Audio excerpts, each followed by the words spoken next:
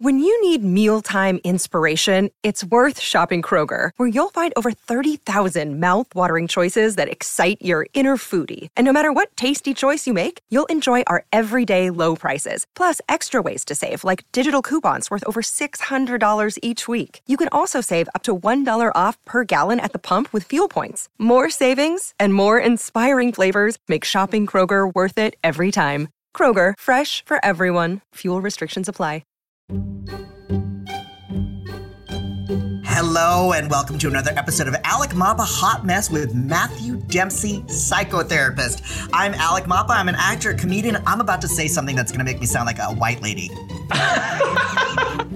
I'm Matthew Dempsey. I am a multicultural counselor, psychotherapist, and I'm so curious what the white lady thing is you've got to say. I was working out with my trainer this morning. Was that That's it. No, I was working out with my trainer this morning, and he said that when he was a little boy, he would get colds all the time.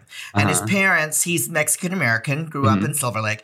His parents would just say, oh, you have another cold, you have another cold. And then when he was an adult, he married a nurse, and he was tested for allergies, and he found out that growing up, he wasn't getting a cold all the time. He was having allergies. Oh, okay. He had chronic allergies. And I think from the time I was 14 years old, I was depressed for a certain portion of the year, every year. Yeah. All through college, I would just be irretrievably sad. And it wasn't until I was an adult and I went to a mental health professional that I found out I had allergies. No, I found out that I had depression. That I had kind of a clinically diagnosable, is that a word? Depression, and that I could get help with meds. I didn't find out till late in my life. Yeah. And I think about all of the depressions I endured needlessly, Matthew. Yeah. I mean, that happens for us, especially because we live in a society where we don't talk about this kind of stuff regularly. There's a lot of stigma around mental health. That's kind of why we're doing the show, right? To help kind of bring some more awareness to it and normalize the conversations. Is that why we're doing it? We're doing it for the money. Yeah. Because we're rich. No, Rich. I just don't want anybody to be embarrassed about it. I think that my embarrassment and the thing about me not getting any help was I was like, I really honestly felt like I should be able to take care of this myself. Just buck up. Just come on. Just, that's that thing of having parents who survived World War II. Right. My problems, by comparison, are trivial. Totally. Well, and also just because of the fact that you can't see it, right? We're talking about something that's so you can't touch it. You can't manipulate it in any kind of physical way. Right. So it makes it hard to validate it. You know what I mean? It's kind of like if somebody does have some sort of kind of physical issue, you can go to the doctor. You can maybe take a look at it. You can maybe know how to heal it or get stronger. But emotionally, it's a different thing. So we have to be able to have these kinds of conversations to understand it, to normalize it, so that we then don't feel like that there's something wrong with us. And we also see that there's an opportunity to be able to manage it differently. Right. So there's a lot of opportunities. You said, though, that you noticed that there were certain times of the year that you were feeling depressed. Yeah. And then when I was, was it a seasonally affective kind of No, it thing? wasn't. Well, in New York, it was. I mean, the minute winter happened, I would have so many plans for the winter. I'm going to make soups and bake bread and go to yoga. And then the snow would start falling and the sun would go down at 4:00 and I'd be like, I'm not moving. Yeah. And I think that I could have used some medicine back in that time or a light bulb shining in my face to kind of get me up. But I remember in the 90s when I was living in Hollywood, I had 3 days in a row and I remember it distinctly. Where I watched television all day, and I didn't. This is pre-internet. Yeah. And I literally went from. I can remember it. I went from Kelly Ripa to all the soap operas to Sally Jesse Raphael to the news to sitcoms to primetime to late night. And I remember at the end of the first day going, I just wasted a day of my life. And then the second day I did it again.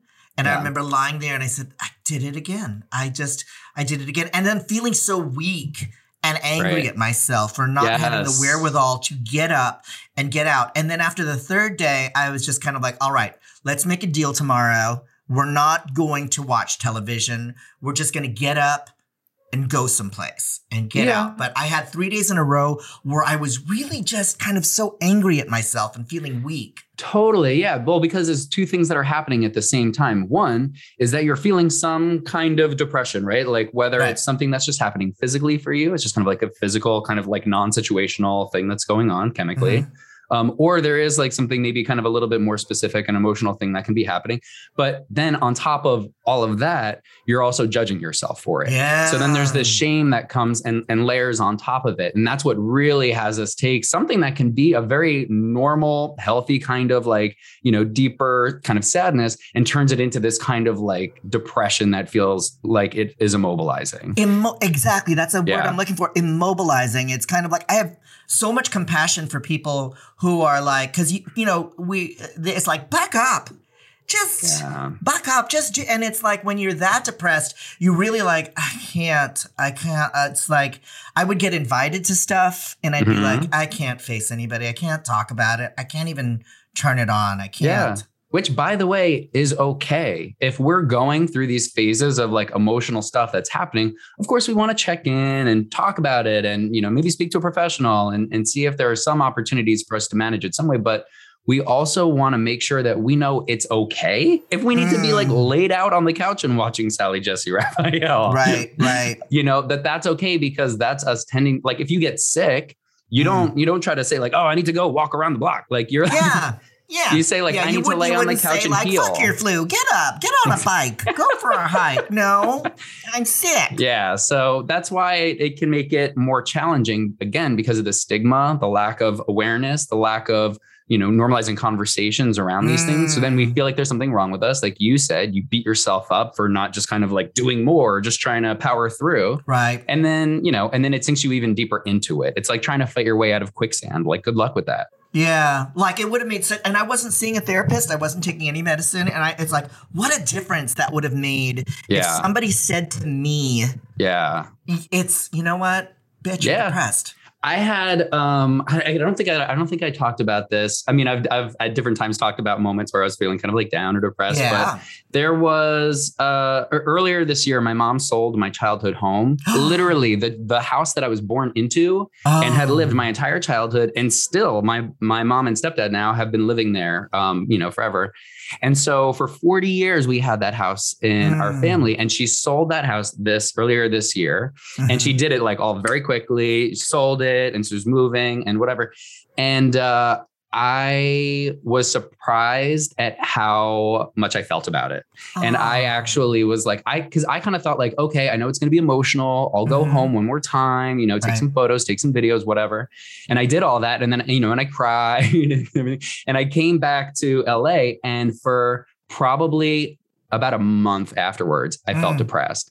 And it was hard because I didn't understand. I was like, what is going on with me? I have no motivation to do anything. I don't feel happy. I'm like, I didn't know what it was, because it just didn't even occur to me that it would have such a lasting effect, losing something like that in my life. And then I had to have just a conversation with myself and also other people to realize like, no, that is actually a pretty significant loss in my life just because of what it represents and all of that.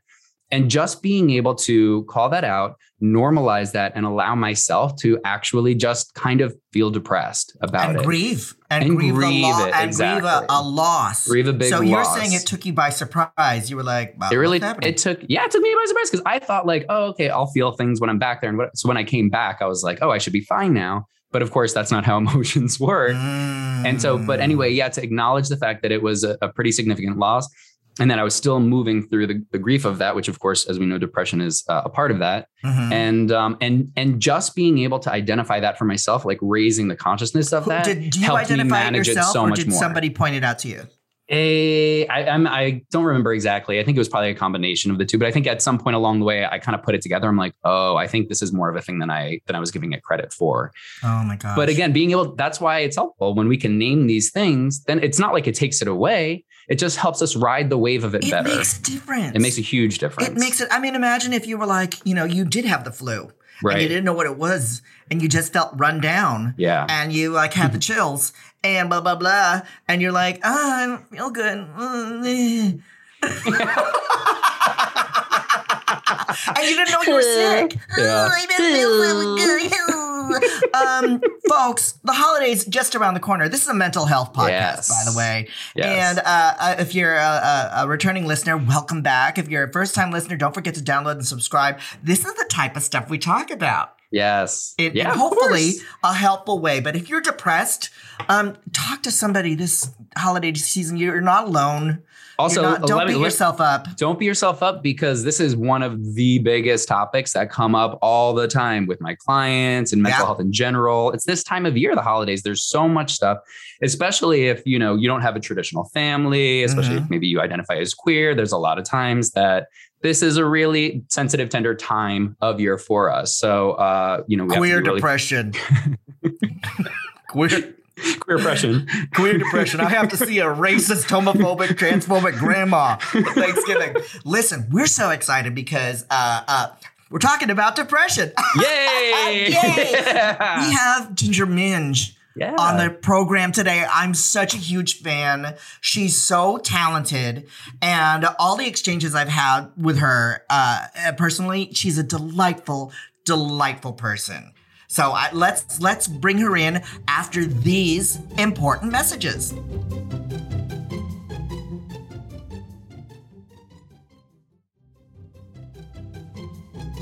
We can't wait to talk to our guest today. She's a singer, dancer, and world famous drag queen. You may know her from RuPaul's Drag Race Season 7 and All Star Season 6, where she won runner-up and found worldwide acclaim. Since that time, she has appeared in major TV film projects, One more time. Since that time, she has appeared in major TV and film projects, toured the globe almost nonstop, and hosts a weekly podcast called Local Queen, where she interviews local queens in the towns she performs in to give them the spotlight. Welcome to the show, Joshua Allen Eads, a.k.a. the fabulous Ginger Minge. Yay! Oh, and the crowd goes mild. I love it. Crowd goes, great to see you, diarrhea. Great to see you. Depression, and go. Oh, my gosh. I feel like depression has been my oldest and dearest friend and my constant enemy and the backpack that I have carried with me throughout my entire life. Yeah. I don't remember a time in my life where it didn't affect me. Yeah. Even before I knew what it was, just sitting here listening to the two of you talk, it was like, oh, I feel like you're really telling my story right now. Because every summer, my grandparents had this timeshare. We always said, oh, we're going to the condo because we wanted to sound like we were fancy people. Yeah. We got this broken down hotel room in Daytona Beach. Nice. It had 2 bedrooms, but we slept 15 people in it for a week every single summer. Wow. And I just remember everybody else, all my cousins, my aunts, my uncles, my brothers, my sister, having the time of their lives every summer. And all I could do was lay in the dark bedroom while everybody else was out and cry. And then I would have these massive panic attacks because my father would come in and, he's a former military man. We never had like the best relationship growing up. And he would just tell me, like, man up, snap out of it. Yeah. Be happy. Yeah. It's not about being sad. I wasn't sad. I was scared because I felt like I wasn't in control of myself. Oh. And it constantly was this battle within me to be like, well, if they're telling me, like, they're adults and they're supposed to know everything that's wrong and everything that goes on. If they're telling me that I have nothing to worry about and I need to snap out of it and be happy, why am I not able to do that? Right. Like feeling out of control within your own self. Yeah. I never felt like I owned my body. I felt like my mind did, and my mind was something that was separate, out of my control. Yeah. It's like having the biggest, newest, most gorgeous computer system and not knowing how to turn it on. Yeah. All right. Yeah. How would that manifest, Ginge? Like, is it just an overall body feeling, or just like not wanting to get up, or kind of like a loss of enthusiasm? What was that like? And how old were you when you first noticed it? I noticed it my whole life, but it really started getting bad when I was probably about 11 or 12 years old. Yeah. I was 54 pounds until I was 11, and I had this severe bowel obstruction. I had surgery on it. Gorgeous. Yeah. Bowel obstruction. Now you're talking. They had to cut my insides apart and fuse them back together. And I started gaining weight really rapidly. I was gaining like 8, 9, 10 pounds a week. And nobody's going, you have a bowel obstruction. Nobody's going, take care of this. Nobody's going. Well, this is after we had taken care of it. After I had the surgery, that's when I started to gain the weight.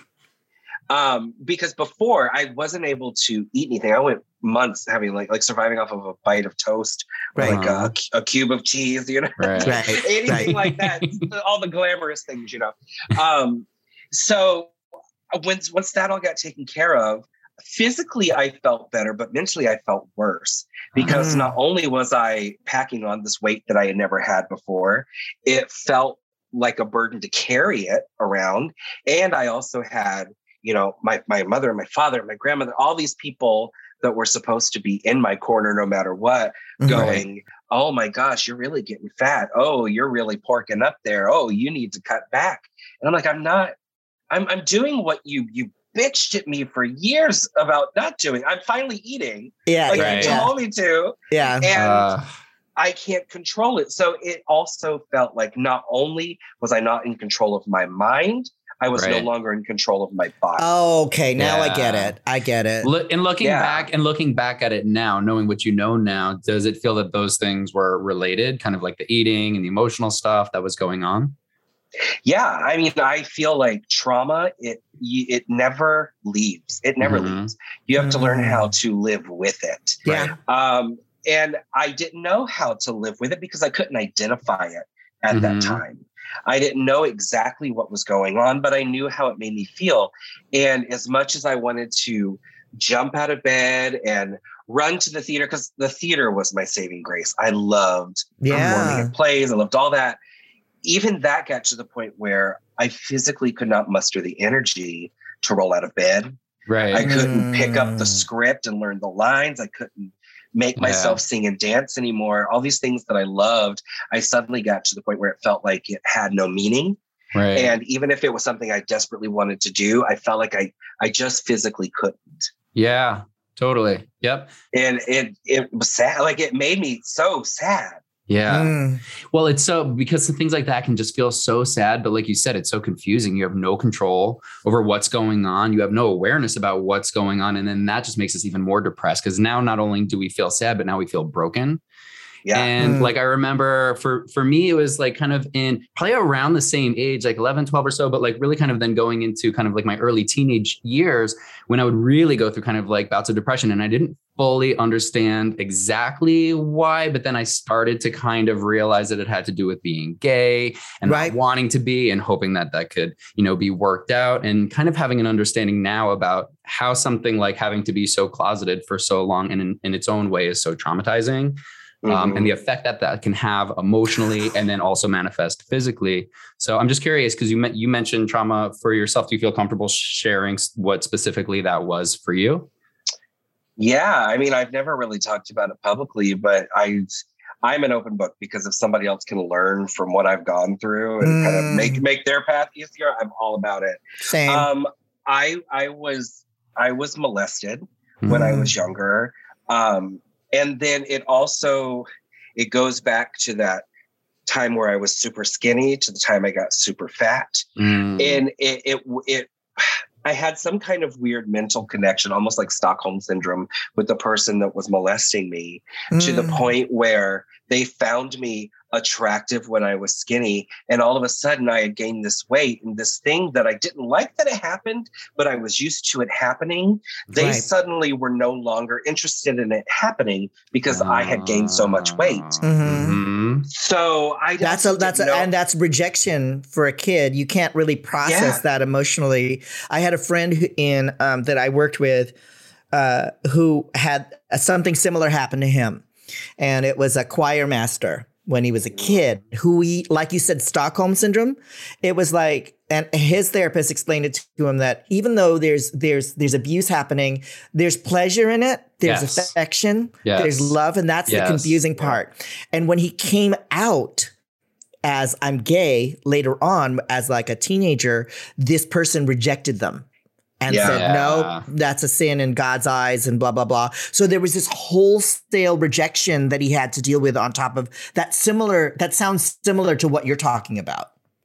Yeah. Well, and it was also the same thing of like behind closed doors, this person was definitely into same-sex relations, but was in public was such a God-fearing Christian that to this day, they still have issues and things to say about who I am and the way that I live my life.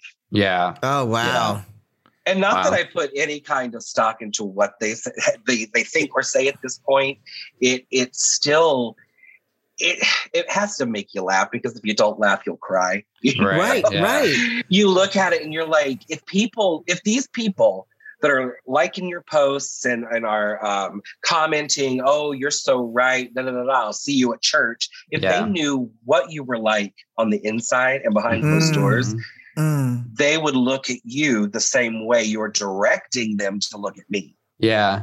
Yeah. Well, and such a conflict, and also still just such a mind fuck, even though intellectually we can see the hypocrisy and the ridiculous of that now. Yeah. Emotionally, that can really still stir up so much stuff. And Alec, I love the points that you were making, because I think those are really important ones, is that anytime that there's really kind of like sexual abuse, especially at such a young age too, it is so confusing, because there are positive things that feels like positive things in the moment, where it's connection and attention, also like a physiological excited response to things sexually that are going on. And that already begins to kind of tear us apart from the relationship we have with our body, because we're like, why am I responding in these ways? Yet this is also maybe something that I don't want. And it feels like your body is betraying you. So then it begins conflict at such an early age there. And also the power dynamic between an adult and a child. I mean, we, as children, our social interaction with people older than us, we cede so much power. In those as a kid, you're just kind of taught to listen to adults. Adults know better. Like, adults have access to all this kind of unknown information that we don't know. So we cede so much power. But you said, and that stuck out to me at the beginning of the program, that it's a lifelong thing. Of like our traumas, that my therapist said the healthiest, because in therapy, I've been in therapy forever, and I will literally be in therapy. I'm like, are we still fucking talking about this?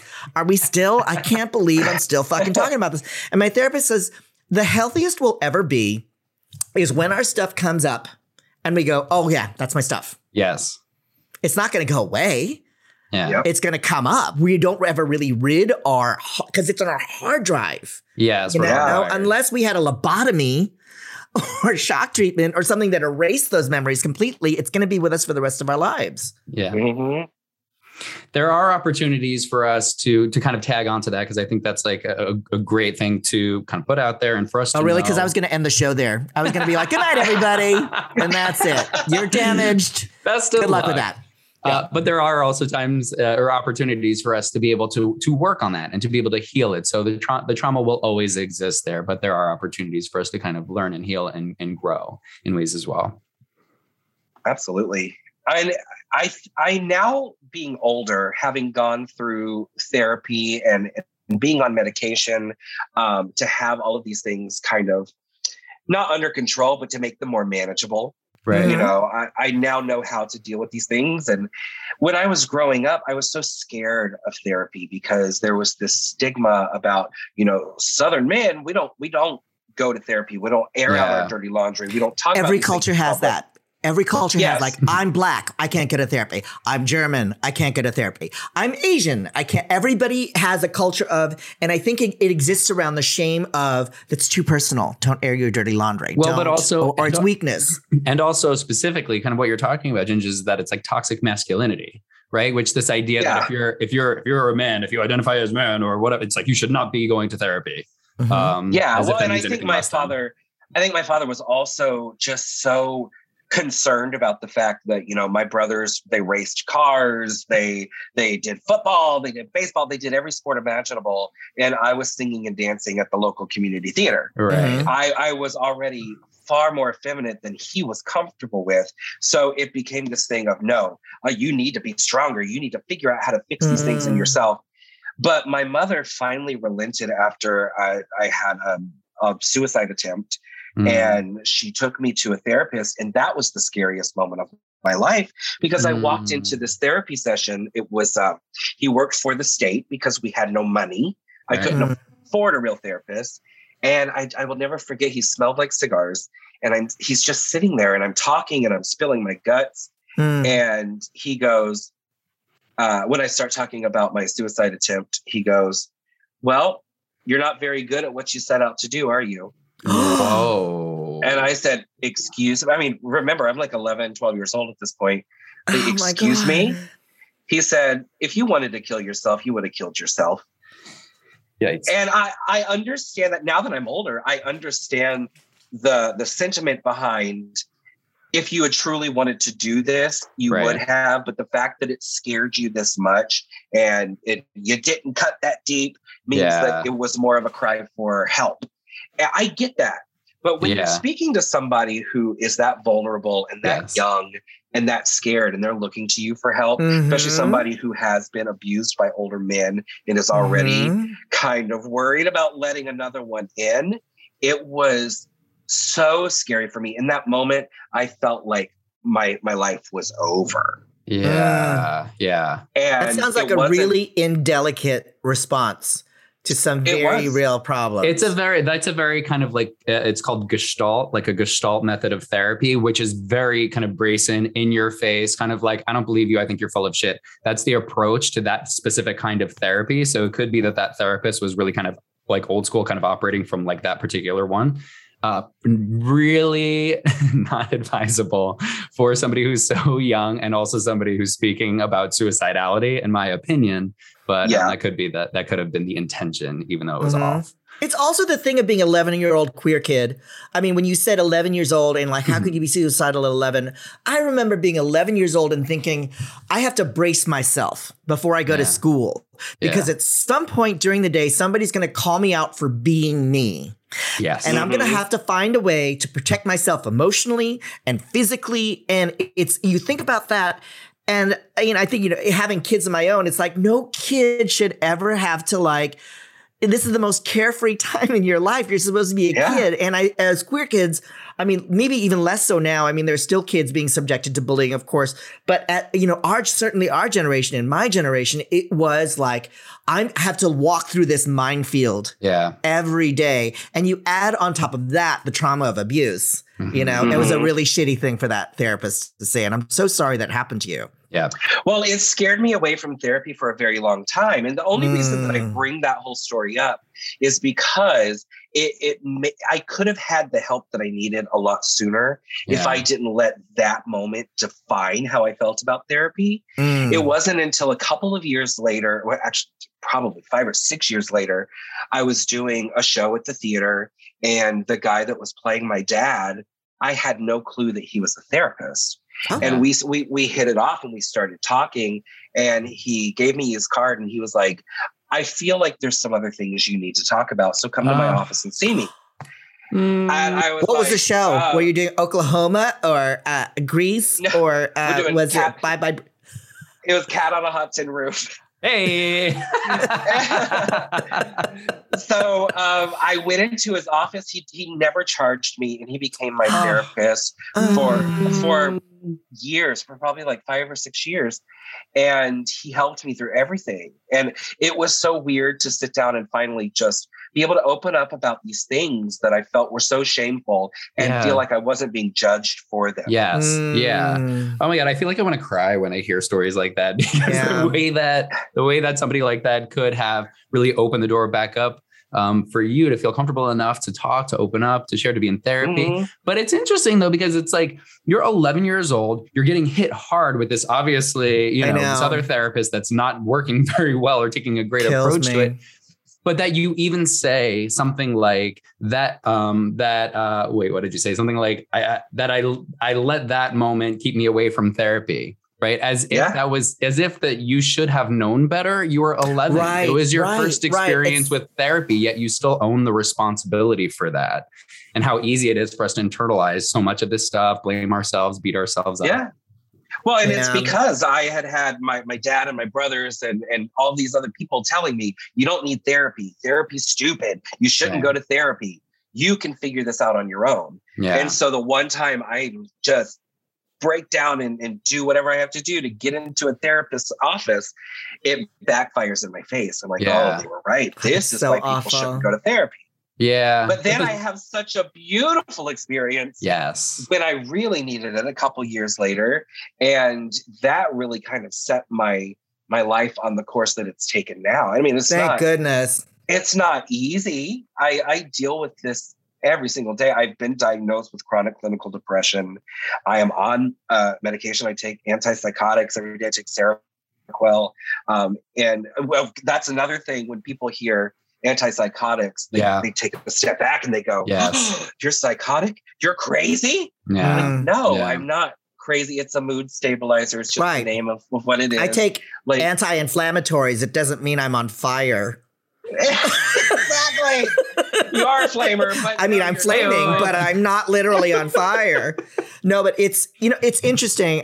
And I love this discussion about the turning point of a positive experience, because you're talking about all the meds that you're on and everything. And you're so ahead of the game, because I know that there are people walking around right now, maybe even listening right now, who are suffering or have this stuff going on and haven't cracked it open. Yeah. And are just kind of like, I mean, that's really why we do this podcast, is like, if you're walking around feeling not well and you can do something about it. Yeah. And really the step is going past your own fear of it. And which is why stay with me. There's a transition happening here, which is why I love drag, because drag breaks every social contract about what it means to be a man and masculine, all of our shame, all of our queer embarrassment, our queer depression.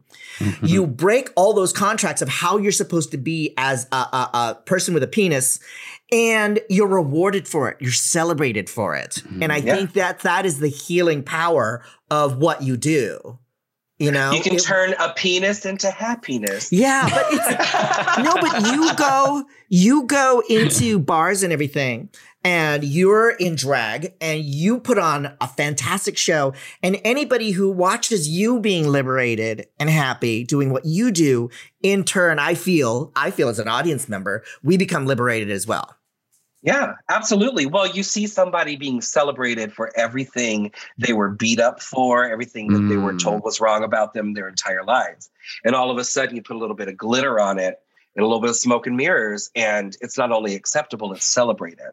Yeah. And that's why with me, you know, with a lot of drag artists, there's a very distinct line between the person and the character. But with me, it never like, I feel like Joshua is Ginger and vice versa. Oh, really? It's just, I feel like Ginger is just a heightened version of everything that Joshua ever wanted to be, but it's still Joshua's hopes and dreams and insecurities that are being put on display for everybody else.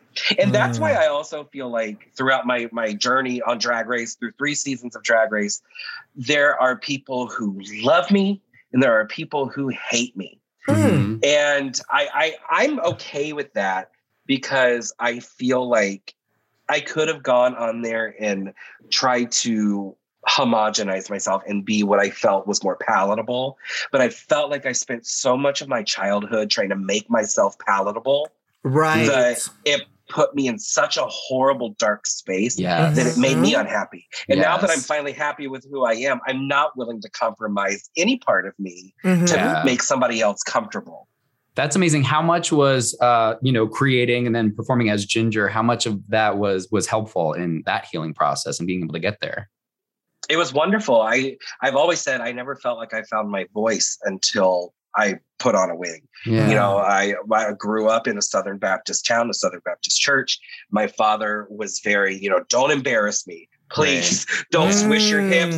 If you're going to take communion, please don't swish your hips on the way. Right. It's an aisle, not a runway. We'll see. Exactly. But it was always that. It was always sit in the corner and don't talk. Just please don't embarrass me. Make yourself smaller, make yourself quieter, tone it down. I mean, that's why I love stand-up, because it's like you can get away with murder when you're on stage with a microphone. It's kind of like it becomes the champion for all of the ills that you experienced as a kid. Yeah. Mm-hmm. Yeah. Absolutely. So you put on a wig. Where were you? Were you in Orlando? Is that where you plopped on a wig for the first time and you were like, woohoo, she's here? So the first time I put on a wig was simply because I was underage. There was one queer bar in Leesburg, where I'm from. And I wanted to go. I wanted to see drag. What state is Leesburg in? It's in Florida. It's about an hour north of Orlando. Okay. But it is like a totally different world. You know, it's still very much like 1950s, 1960s mentality. Yeah. So it was quite the scandal when we got a little gay bar. It didn't last very long, but I looked enough like my cousin's boyfriend at the time. I looked enough like his ID if I disguised myself. So it was a pimp and hoe party back when those were still okay to do. And I put on like this little wig that I stole from the theater. And I put on like my sister's dress and this horrible like Big Lots makeup. I looked like Carney Wilson on a bender. It was terrible. But I got into the bar and I went specifically to like drink. It was like 25-cent pitcher beer night and just like take in the scene because I'd never been around other gay people. And the drag show started and I was like, oh my goodness. And then all of a sudden they surround me, the other queens do. And it's just turned into this thing about like, oh honey, those eyelashes are wrong. Try these. That wig could use a bump up. So by the end of the night, I still look like hell, but I look like a fresher hell, you know? And I felt like I had finally had some sense of community. Yeah. I had finally met people who were a little more in tune with who I was. I didn't feel you so found isolated. your tribe, it sounds like. You know, it's like that wonderful thing. You know, I have my kids 17 years old and I feel like my husband just walked through the room. Did you see that? I feel like he hasn't found his tribe yet. He hasn't found his, and that really makes all the difference in the world. I was like all the drama kids in high school. That's when I found my tribe. And then I went to NYU and then I started doing stand up, and then you meet all the queer people who were in the business and everything. It's really, it's liberating when that happens. It's liberating and it's also healing because now you're surrounded by a group of people who are celebrating you as opposed to other people who are shaming you and trying to make you smaller. Yeah. Well, and I was in theater for years, like my entire life I was in theater, but it was still in Leesburg. It was that teeny tiny town where there weren't gay people in the theater. It was just like the local people were done pitching hay for the day and they came down and sing some show tunes. I love it. So they were nice and they celebrated me because of my talent, but I still felt disconnected. You're still queer. He's queer, but he's talented. You still have like currency. Yeah. But you are talented. I mean, you've had so many legendary performances on Drag Race. And I'm going to fangirl for a second. You're Adele. Your performance is Adele. Legendary. When RuPaul said to you, where do you come from? My house. Brilliant. And every single lip sync you did on the last All Stars against Mayhem Miller, Where the Hell My Phone? I've watched that so many times. So many times. And I've seen it. And when it comes up on my Instagram feed, I still watch it. It's so delightful. It was fun. Yeah. Was that fun to do? It was great because, we filmed it at the height of the pandemic. I remember. So all of us had been performing like we're doing this podcast right now in our bedrooms, in front of the wall, in front of our computer. We had been doing drag from the waist up. And it was boring. When you perform for an audience, that it's a symbiotic relationship. It's not just I want you to sit there and watch me. I want you to give me that energy. I want you to talk to me. I want you to sing with me. I want you to dance with me. So having been stifled creatively for so long, that was the first time that I had really been given the go ahead to get up in high horse drag and just dance around and have a good time with my friends. Yeah. And I think that's why that lip sync was so successful, because it's fun. We just had a good time. Yeah. Mm-hmm. So much fun. And now you've been traveling. You just got back from the United Kingdom. I did. You've been traveling. You're global now. You are global all the way from Leesburg, and you're global. And you have a book coming out. When can we? I do. Yeah. When's that going to happen? Well, we're currently writing it, and it's telling a lot of these stories. The main through line of the book is being different and trying to find ways to be okay with that, and not to just be okay with it, but to celebrate it. I have been around the world several times, and the one thing that I have learned is that the universal language of love is food. Everybody that you meet, whether they understand what you're saying, you can share some kind of beautiful energy and some kind of great moment by sharing food. So it's my life story told through recipes. I love that. Yeah, I'm love really that. excited about it. It's, a lot of the girls are coming up with books now, and I've got them all on my shelf right over here. I've read them all. They're all fun.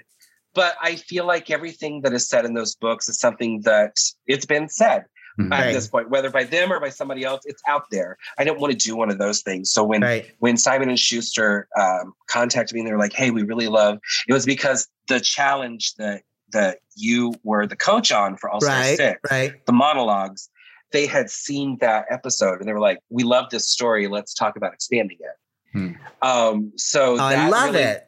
That was the catalyst for me delving into just these boxes of recipes that my grandmother left me when she passed away, and all these dishes I had picked up all around the world from these people that I've met. And I was like, oh, I can really tell my story in the kitchen. What did that do? What did that do for you just emotionally as you were going through, having to go through old recipes, family recipes, and also having to really kind of organize the stories of your own life to present it? What did that do for you? The most therapeutic thing in my entire life from before I can even remember has been being in the kitchen cooking. I love doing drag. I love performing, but that's still a job. But you can just kind of tune everything else out and get your hands dirty, kneading the dough and chopping the onions and all that. It's very therapeutic. It's just like this beautiful moment that you can share with yourself or with anybody. Yeah. That's my love language too. I love cooking for people I give a shit about, And I came to it late. I didn't start really cooking in earnest until I had a kid. And then I cook all the time now. I absolutely love it. Listen, I want to talk to you forever because you're amazing. Yeah. But we can't. We have a time limit, Matthew. Yes. It's like as my therapist often says, well, I think that's our time. Get the fuck out. Is our time. No, we end all of our podcasts with a hot message from our guests. And you really, from what I've heard today, you really sound like you've identified your problem and you know when it comes up. And when I said earlier, you're ahead of the game, that you have so much emotional intelligence about who you are in this world, in this body, And my question to you is, as far as your hot message goes, you said earlier in the podcast that you felt you'd lost control of your body and who you are. If there's anybody listening right now to this podcast who's going through something similar to what you went through, what would your hot message be to them? It is not an instant fix. There's no instant fix for everything, but that shouldn't be discouraging. That should be exciting. If my therapist that I fell in love with, and just connected with so well, he always told me, instead of looking at the day as all of these obstacles to overcome, you think about one thing that is beautiful and exciting, one thing that is going to be your goal for the day. And when I started looking at that, not only did it make all of these other things seem less insurmountable, it really kind of it pulled the negativity out, because you don't sit and focus on all of the negative things Yeah. Even if it's just one thing that's positive, you're focusing on the beauty and the happiness and the things that pull you through the day. Yeah. So if you just look at that and you let that light just kind of be that line that pulls you in, it's going to lead you to the right place. And you can't listen to what other people say. Even us on this podcast today, everybody's journey is different. Mm-hmm. Right. And that was another thing I really had to learn at a young age. Like what worked for my sister or what worked for my mother or what worked for my grandmother was not necessarily going to work for me. Yeah. I had to be open to being different. Yeah. Right. Yeah, I love that, Ginger. I have to tell you, I love you. And I love the way that you've been able, and I love the way that you described your experiences in life and how you've gotten to where you've been. And the fact that at such a young age, you had the wherewithal to know that you wanted to go into therapy. And even after having a horrible experience, still having the capacity to stay open to it. Right. And really continue to process through and get to understand yourself when everything felt so confusing and there was so much kind of like internal conflict with yourself that you were able to start uncovering. That's a really scary notion and a really challenging process for a lot of people, but that you were able to do that in the way that you can speak so kind of matter of fact, calmly, openly about the things that you've gone through, about medications that work for you, therapy that works for you, the fact that you within yourself are destigmatizing therapy and mental health and then can kind of project that out into the world. I think it's fucking amazing. Thank you. Yay. Where can we find you? Yeah. Where can we find you on your socials? The easiest thing to do is just go to gingerminge.com. All of my links to all my socials are right there. Give me a follow, send me a DM. I try to respond to everybody. It takes me a while, but I respond to everybody eventually. All right. Well, we can't wait to see you out in the real world. We love you. I love you too. Thanks for having me. Thanks, Ginger. No worries. We'll talk to you soon. Bye-bye. Bye.